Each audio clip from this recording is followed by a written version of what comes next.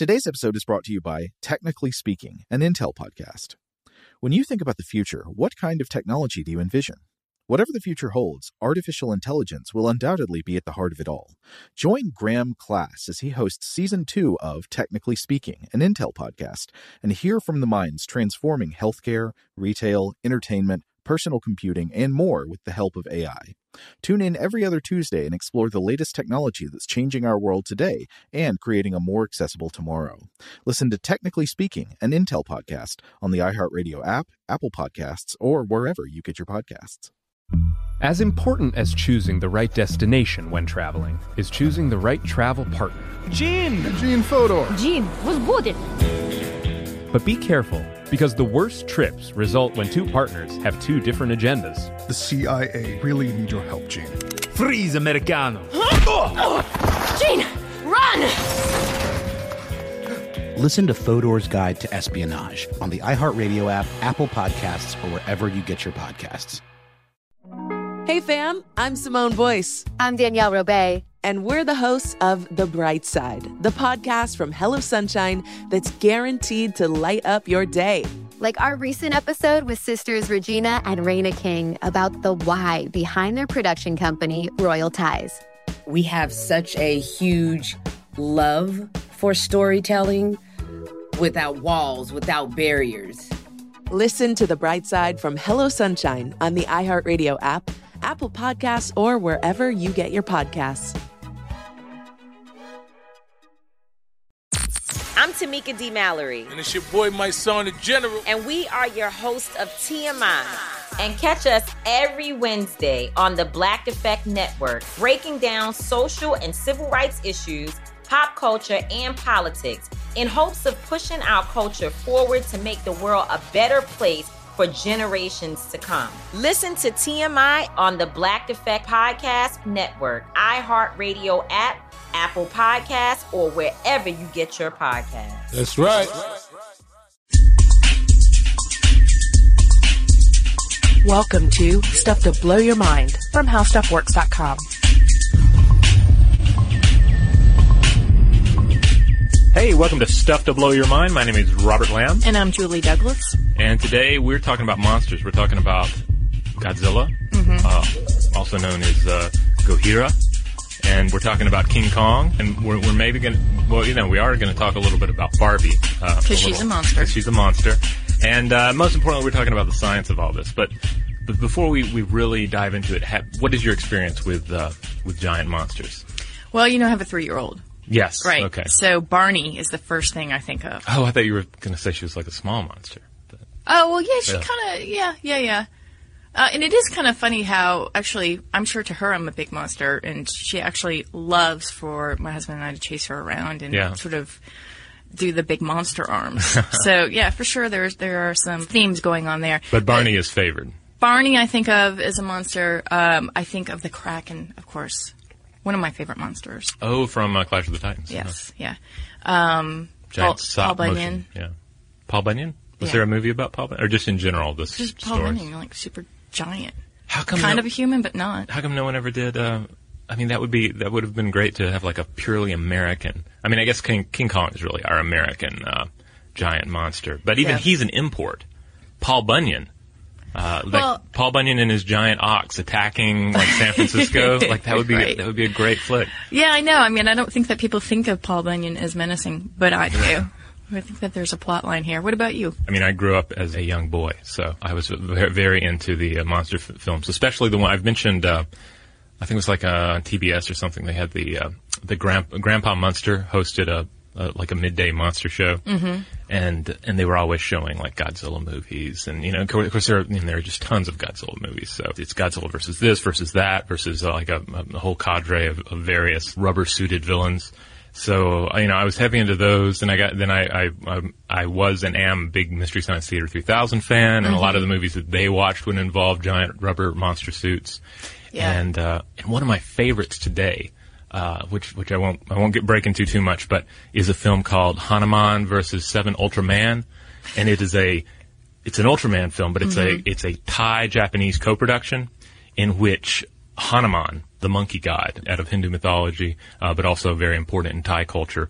Hanuman teams up with the Ultraman and an Ultra Woman. I'm not really sure. I'm more up on the Hindu mythology than Ultraman mythology. But they team up to just beat the tar out of a bunch of hideous monsters that emerge from like a rocket manufacturing plant or something. So it's goofy and beautiful and psychedelic and from like the 60s or 70s, and it's well worth hunting down if you too are a monster fan.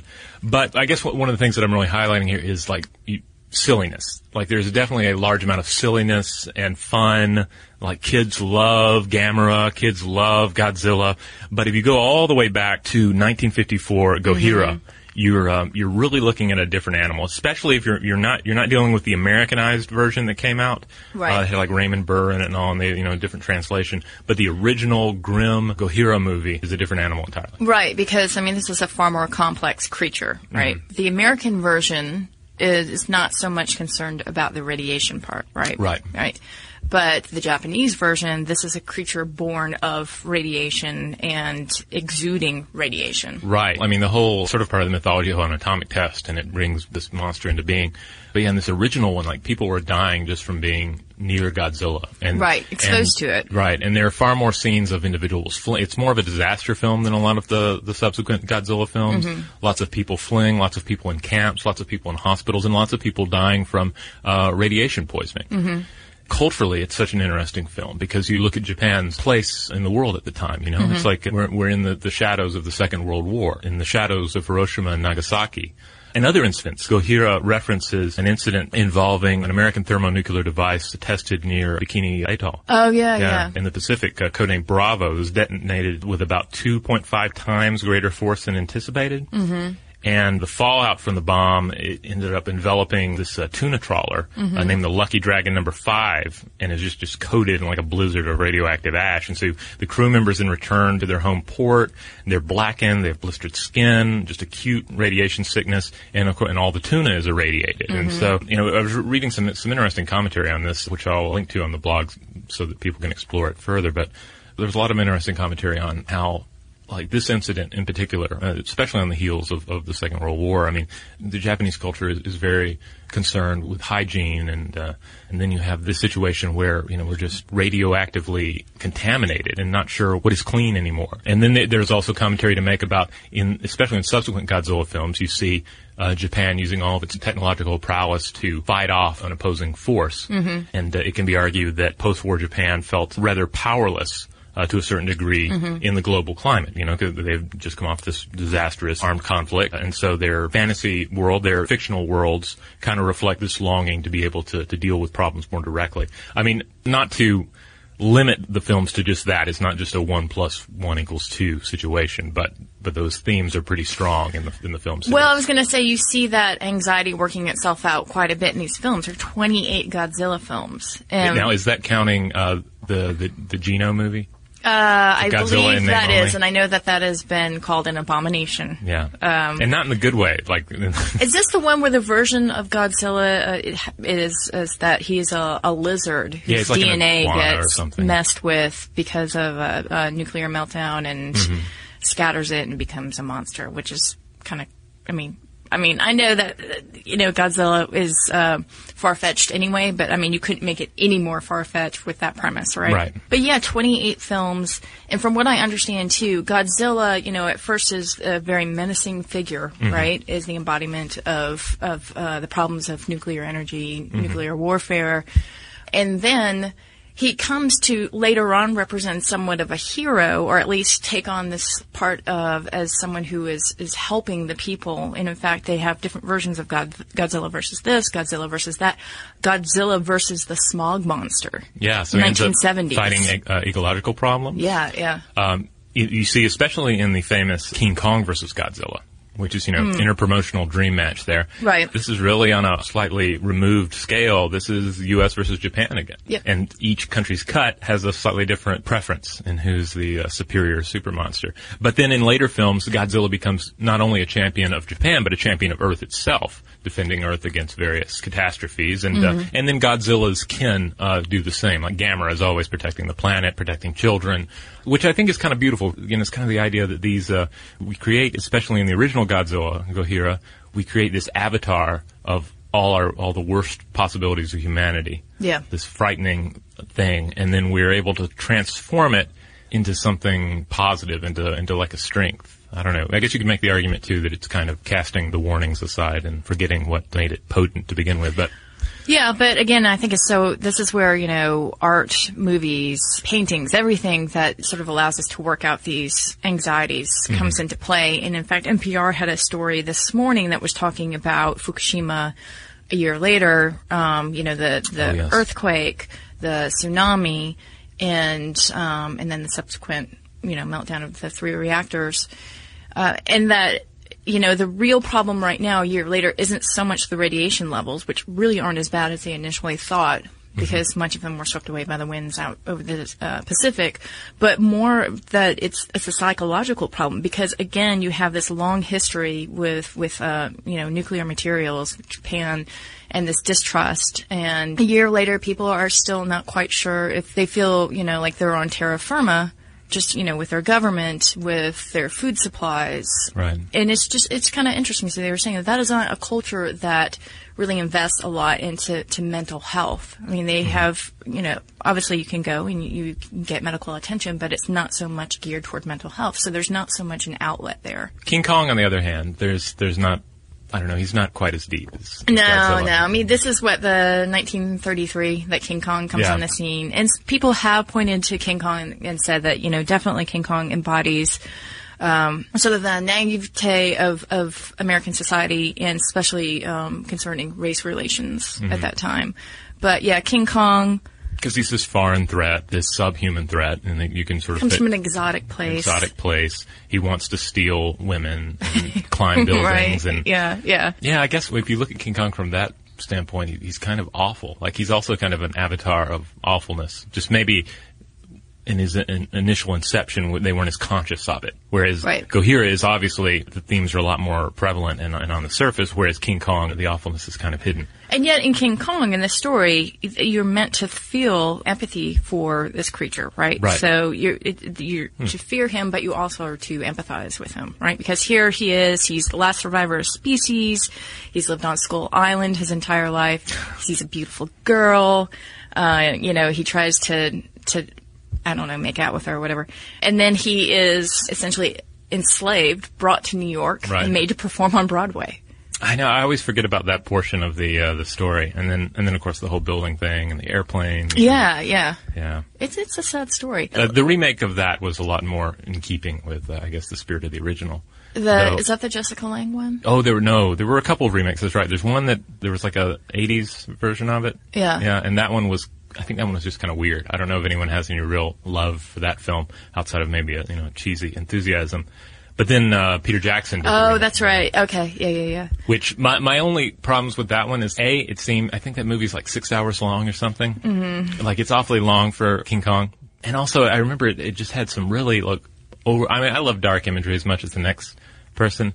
But, this is King Kong, and there's this scene where all these horrible giant insect monsters are, eating people, and giant slugs are, sucking people's faces off. Yeah. And I remember thinking, this is a bit dark, Jackson. Well, it was filler, to your point. I mean, you can't really make a film that long with the premise of King Kong, Yeah, but still it was over long. Like, everything was, they're like, King Kong, let's do this, except it's gonna be King Kong on steroids. In the original, he fights one dinosaur, this time he's gonna fight 2 dinosaurs. That's right. So, all right. So let's throw some science on these beasts. Yeah. First, let's take a quick break, and when we come back, we'll cease babbling about the culture behind these monsters and so forth, and we'll start talking about the science behind gigantic animals and whether it's even possible. As important as choosing the right destination when traveling is choosing the right travel partner. Eugene Fodor. Gene, возбудит. Much of the joy you will find on the road comes from the person you share it with. So you write the books, Gene, and Vlasta runs the business. I understand now. It is a wise man marries a wiser woman. But be careful and choose your travel partner well, because the worst trips result when 2 partners have 2 different agendas. Get down! I'm not stupid, Gene. Something is going on, and it's high time you tell me the truth. Freeze, Americano! Gene, run! So travel before it's too late. Your money will return, your time won't, and we're all too quickly approaching that final destination. Listen to Fodor's Guide to Espionage on the iHeartRadio app, Apple Podcasts, or wherever you get your podcasts. But We Loved is a new podcast about queer history coming May 15th. I'm Jordan Gonsalves, your host. Growing up, I thought being gay was the worst thing I could ever be. The gay history I learned was tragic. Jerry had died of AIDS, and it's like, what is happening? It was survival. That's why it's called survival sex. But as I interviewed queer elders, I realized there was another history that I had never been taught. A history of courage and perseverance. I wanted to take control of my story and not be ashamed of it. And it was a history full of love. The joy we found in saying husband again and again and again was incredible. And while learning this new queer history from my elders, I realized they had so much wisdom to pass down. The key is to understanding yourself, learning to love and embrace yourself. From iHeart Podcasts, I'm Jordan Gonsalves, and this is But We Loved. Listen to But We Loved May 15th on the iHeartRadio app, Apple Podcasts, or wherever you get your podcasts.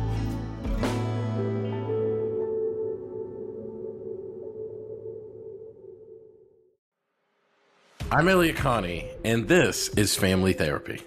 My best hopes, I guess, identify the life that I want and work towards it. I never seen a man take care of my mother the way she needed to be taken care of.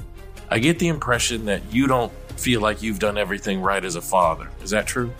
That's true, and I'm not offended by that. Thank you for going through those things, and thank you for overcoming them. Wow. Thank God for deliverance. Every time I have one of our sessions be positive. It just keeps me going. I feel like my focus is redirected in a different aspect of my life now. So, how'd we do today? We did good. The Black Effect presents Family Therapy. Listen now on the Black Effect Podcast Network, iHeartRadio app, Apple Podcasts, or wherever you get your podcasts. I'm Tamika D. Mallory. And it's your boy, my son, the General. And we are your hosts of TMI. New year, new name, new energy, but same old us. Oh, yeah. And catch us every Wednesday on the Black Effect Network, breaking down social and civil rights issues, pop culture, and politics, in hopes of pushing our culture forward to make the world a better place for generations to come. But that's not all. We will also have special guests to add their thoughts on the topics, as well as break down different political issues with local activists in their community.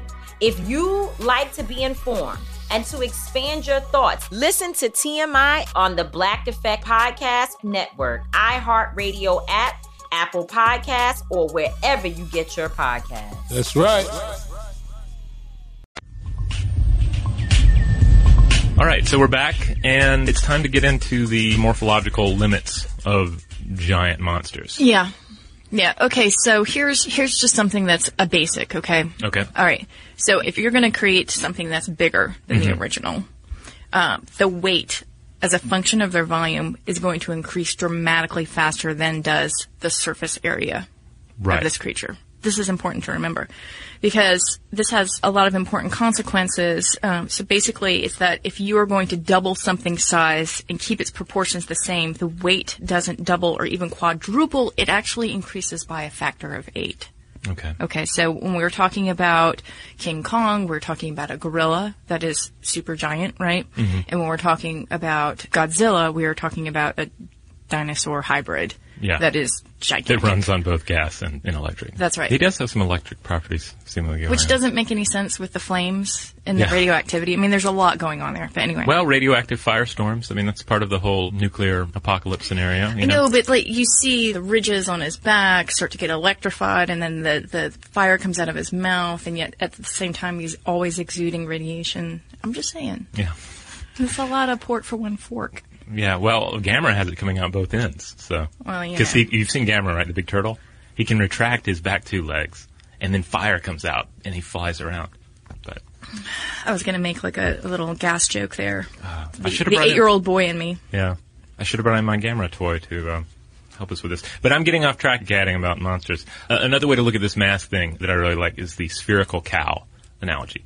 All right, so the shape of an animal can be a little complex, and it's simpler if you look at something like a cow and look at the cow and imagine it as just a sphere, like the mass just reduced to a sphere of cowness, okay?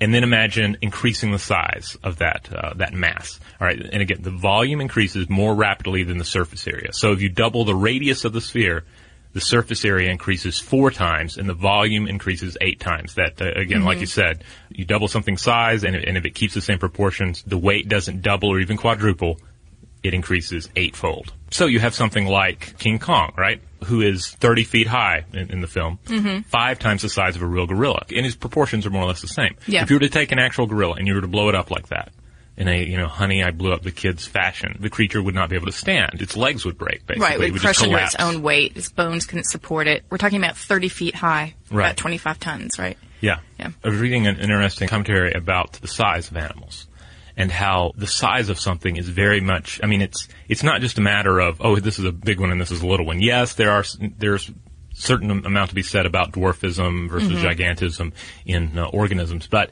take something like a whale. Like a whale is large, a whale is massive, and its mass allows it, among other things, to keep warm in chilling waters. Right. If you were to reduce a blue whale to the size of a minnow, it would not be able to stay warm. Its size is part of its function. It would actually have to consume far more for energy, right? Yeah, to keep that's itself why you have warm. things like mice and other small animals that are just so ravenous that have an endless hunger because they're having to keep up their metabolism. Yep. So when you're looking at King Kong, and you're talking about a creature that's 125 times heavier than an original gorilla, right? And you also have the problem that relative to the size, King Kong has only 25 times the surface area of an ape's skin. Right. Okay, and this is important because on top of that, you have fur that is 5 times as thick as a real gorilla. Because he needs to lose excess heat. He's metabolizing like other mammals to keep warm. Right. He's metabolizing. He needs to lose that excess heat, but he has less skin to lose it through and more fur that's insulating him. Right, so it's a lot harder to wick off that heat, right? Right. He would have to shave constantly. And then that still might not do it. A hairless King Kong, Yeah. which would completely change that storyline, I think. But just think about that. If he were to try to do any sort of normal movements, first of all, he would collapse again under the weight of himself, but also he would probably collapse because he wouldn't be able to, again, get rid of the heat. And so he would just be in a jumbled mess. He wouldn't be able to get the girl and climb to the top of the Empire State Building. Right. Another thing to note about the legs. Again, he would need larger leg bones. He would just need bigger legs in general. And he would probably need a different gait. Instead of having ape-like bendy knees, he would need more of a straight-legged type of movement, which would probably limit his ability to climb skyscrapers. Yeah, indeed. All right, let's talk about one husky boy here. Godzilla. Well, Godzilla has a kind of a leg up on the situation on one hand because he's cold-blooded, or I don't know. Presumably, he is cold-blooded. And in the American version? Oh well, who knows in the American version? That doesn't count.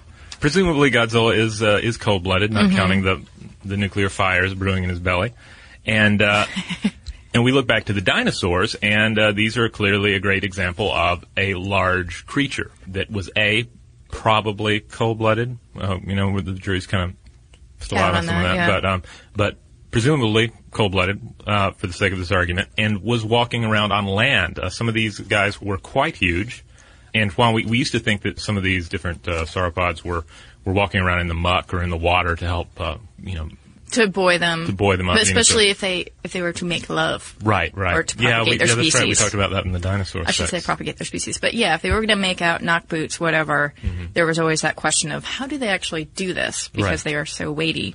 And in Godzilla's case, we are talking about 60,000 tons, right? The size of a battleship. Yeah, and he does emerge from the ocean. That's worth noting. But back to Battleship, that's another interesting example I ran across. If you took a battleship out of the water and put it on land. Like, to what extent would it fall apart because it doesn't have water holding it? Right. But okay, so the dinosaurs. For a while, we had thought that some of these larger models were having to stay in the water all the time to support their weight. A lot of the footprint information that we have now, the fossilized prints, indicate that they were walking around, at least in the mud, and therefore were capable of land movement. Mm-hmm. Maybe even running as fast as, say, an elephant. Mm-hmm. And like 3 miles per hour, I think. But here's the thing. In addition to having really thick legs, like a Kong or a Godzilla would need, they also walked around on 4. Right. Which is an enormous help. And Godzilla is walking around on 2. Well, especially if you're thinking about the heart and pumping blood, yeah, right? That's another key thing, because your brain needs some of that blood. Yeah, and sauropods have been somewhat of a mystery in that respect too, right? Because they have really long necks and they have huge bodies. And so you're talking about pumping blood from one end of a 200-meter long body to the other, and that's a lot of pressure. So if you're Godzilla, in order to resist that kind of pressure, your arteries near your heart would have to be made out of steel, and so that your heart didn't burst. Yeah, like even giraffes, we've talked about this. Their hearts have to produce very high pressure to force the blood all the way to their brains. And way back, one of our first few podcasts together, we talked about exploding heads. Yeah. And remember, there was some people were asking, well, how come the giraffe's head doesn't explode when it bends down to drink? They have a cluster of arteries and veins that divert the blood flow under the right circumstances to equalize the blood pressure. Yeah, they've got adaptations for that. But the blood pressure involved in some of these dinosaurs, these long-necked sauropods, is like we're looking at like 8 times what would we encounter in a normal animal. Right. So something like Godzilla or King Kong, they would have to have tremendous blood pressure, like you said, to keep the brain active. Right. Or maybe they just get dizzy every once in a while, and that's why they're swiveling around the cities and destroying everything. Well, I'm glad that you mentioned dizziness, because that's one way to get a quick idea of what we're talking about with the blood to the brain. Lay down for a few minutes and then get up really quick. But not right now. Not right now. Because we don't know what you're doing. Yeah. I mean, you could be on a bus, on a train, walking. But that feeling that you get when you get up really quick and you're like, "Ooh, I'm so dizzy," that's because your position has changed. The blood has to get to your brain. Mm-hmm. Imagine if you were even taller, it would be even more of an issue. So that's another thing to take into consideration with these giant animals is how's the blood flow going to work? How are they going to get blood to their brain? We're dealing with a whole new set of engineering problems. As important as choosing the right destination when traveling is choosing the right travel partner.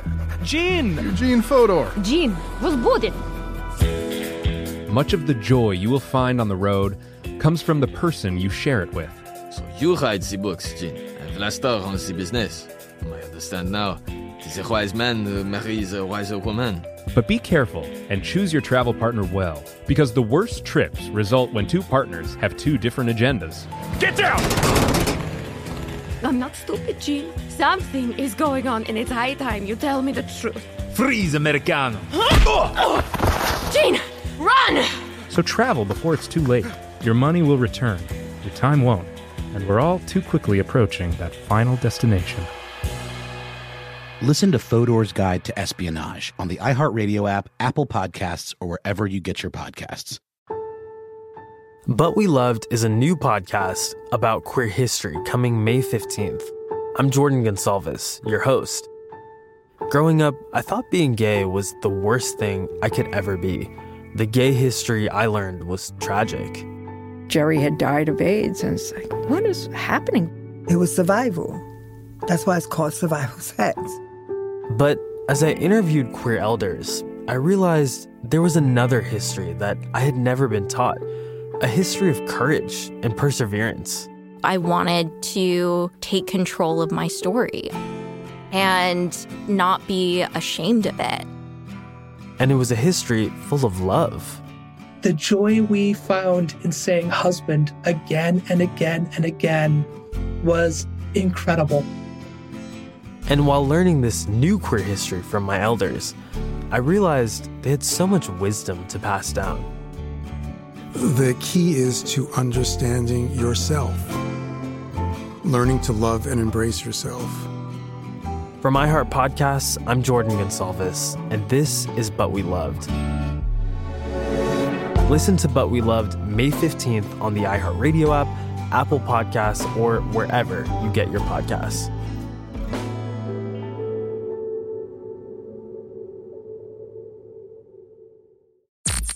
Tamika D. Mallory. And it's your boy, my son, the General. And we are your hosts of TMI. New year, new name, new energy, but same old us. Oh, yeah. And catch us every Wednesday on the Black Effect Network, breaking down social and civil rights issues, pop culture, and politics in hopes of pushing our culture forward to make the world a better place for generations to come. But that's not all. We will also have special guests to add their thoughts on the topics, as well as break down different political issues with local activists in their community. If you like to be informed and to expand your thoughts, listen to TMI on the Black Effect Podcast Network, iHeartRadio app, Apple Podcasts, or wherever you get your podcasts. That's right. Oh, hi, I'm Rachel Zoe, and I'm back for another season of my podcast, Climbing in Heels. You might know me from the Rachel Zoe Project, or perhaps from my work as a celebrity stylist. And guess what? I'm still just as fully obsessed with all things fashion, beauty, and business. My podcast, Climbing in Heels, is all about celebrating the stories of extraordinary women, and this season, we're taking things up a notch. I'll be talking to some incredible women across so many industries, from models and beauty industry stars to doctors, entrepreneurs, and TV personalities. Climbing in Heels is here to bring you a weekly dose of glamour, inspiration, and fun. Every week, listeners will be able to ask me any questions. I'm answering it all. My life is absolutely crazy with so much going on, and I'm so beyond excited to bring you along for the ride. Whether we're talking red carpet looks, current trends, or products I'm obsessed with, I'm here to be your fashion fairy godmother. Listen to Climbing in Heels every Friday on the iHeartRadio app, Apple Podcasts, or wherever you get your podcasts. Here's another sticking point. Okay. Godzilla's skin. Yes. Okay. It has to be somehow strong enough to resist bullets, variety of munitions, but yet flexible enough to move around. Ah. Right. So, I mean, that's some serious engineering right there. It is, yeah. And nanotechnology wasn't even, in existence in 1954. And then another key issue to keep in mind with animal size is that you have to ask yourself, like, why are animals as big as they are, and why do they remain that way?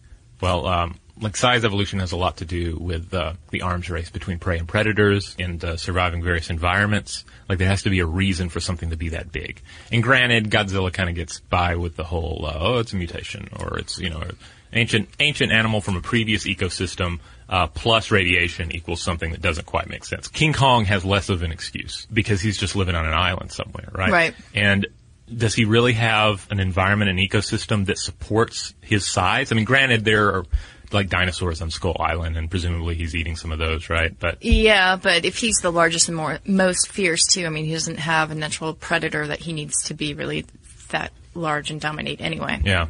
I mean, it's like when we were talking about super predators, especially, this was us, wasn't it? Or I feel like we were talking about this in a past podcast about... Could have been our doppelgangers.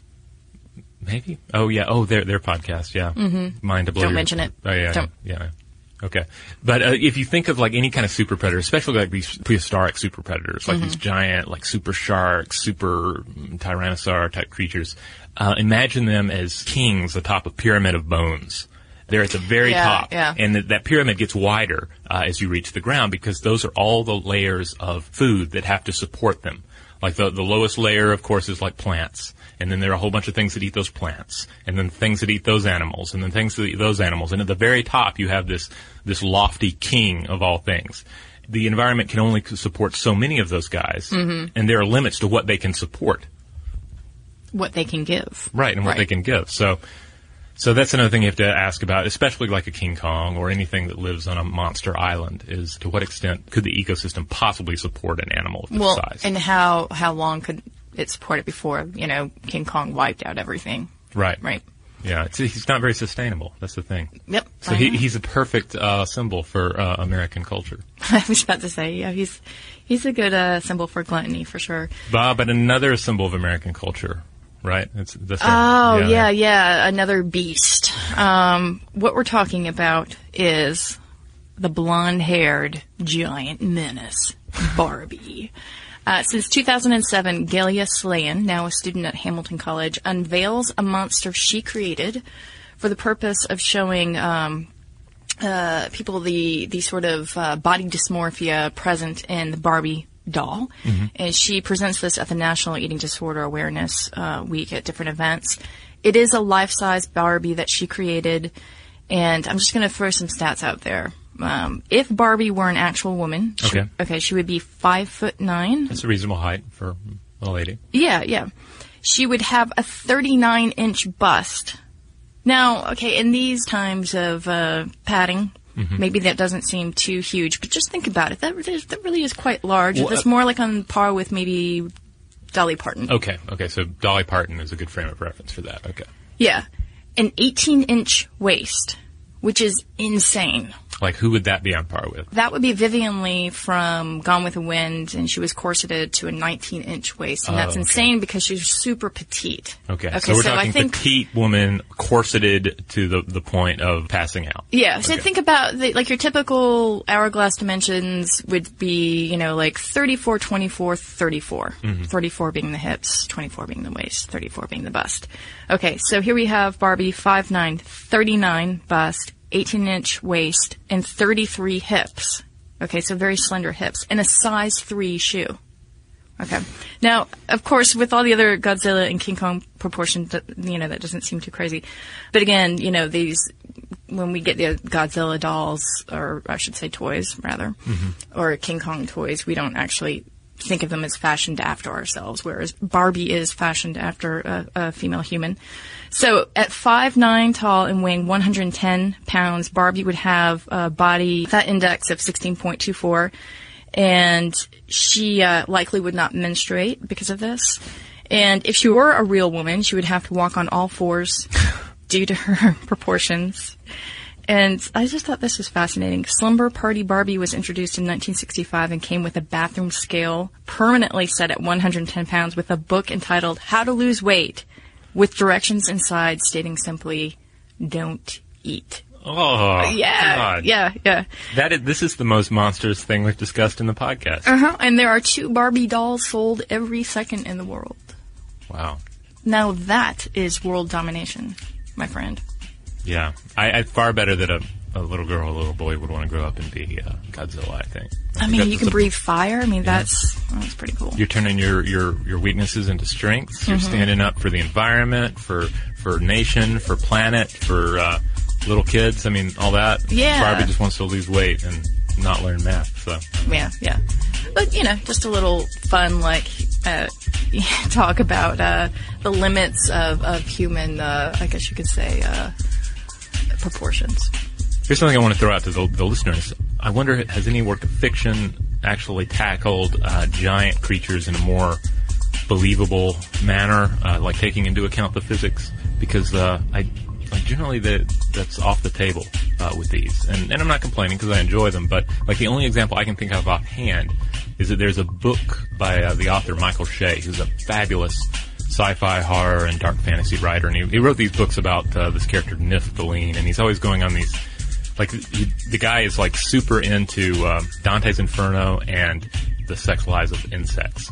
So he's definitely an author after my own heart. He writes these tales about these characters going into the underworld, and there's one episode where a guy has to bring back this elixir that these giant underworld insects use to feed their larvae, and he brings it up, and they feed it to bees. With this scheme, they're going to grow giant bees, and then they're going to have lots of honey. And of course, the bees then get so big they can't fly, and they're just rolling around.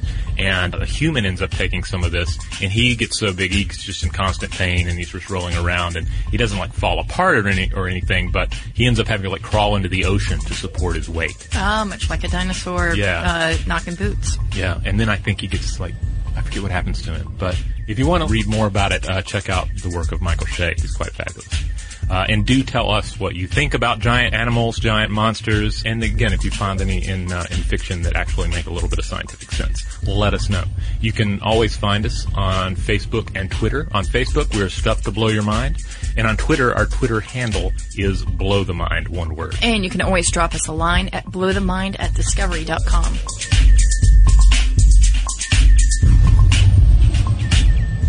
Be sure to check out our new video podcast, Stuff from the Future.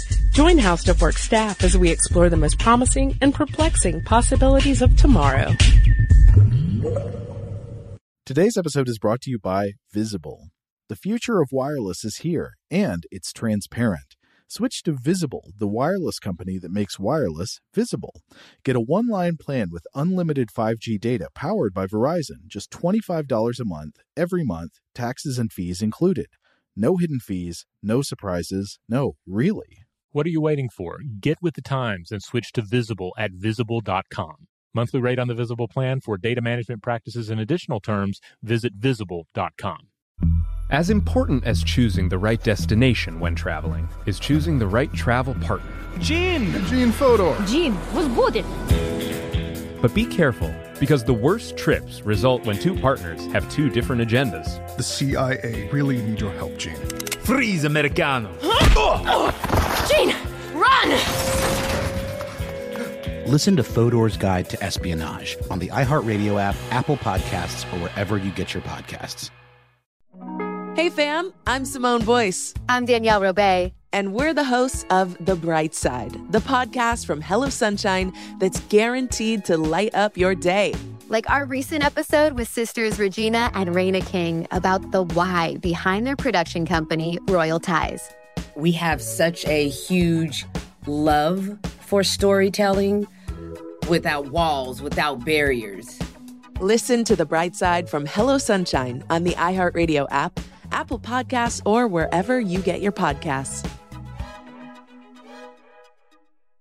Oh, hi, I'm Rachel Zoe, and my podcast, Climbing in Heels, is back and better than ever. You might know me from the Rachel Zoe Project, or perhaps from my work as a celebrity stylist. And guess what? I'm still just as obsessed with all things fashion, beauty, and business. Climbing in Heels is all about celebrating the stories of extraordinary women, and this season is here to bring you a weekly dose of glamour, inspiration, and fun. Listen to Climbing in Heels every Friday on the iHeartRadio app, Apple Podcasts, or wherever you get your podcasts.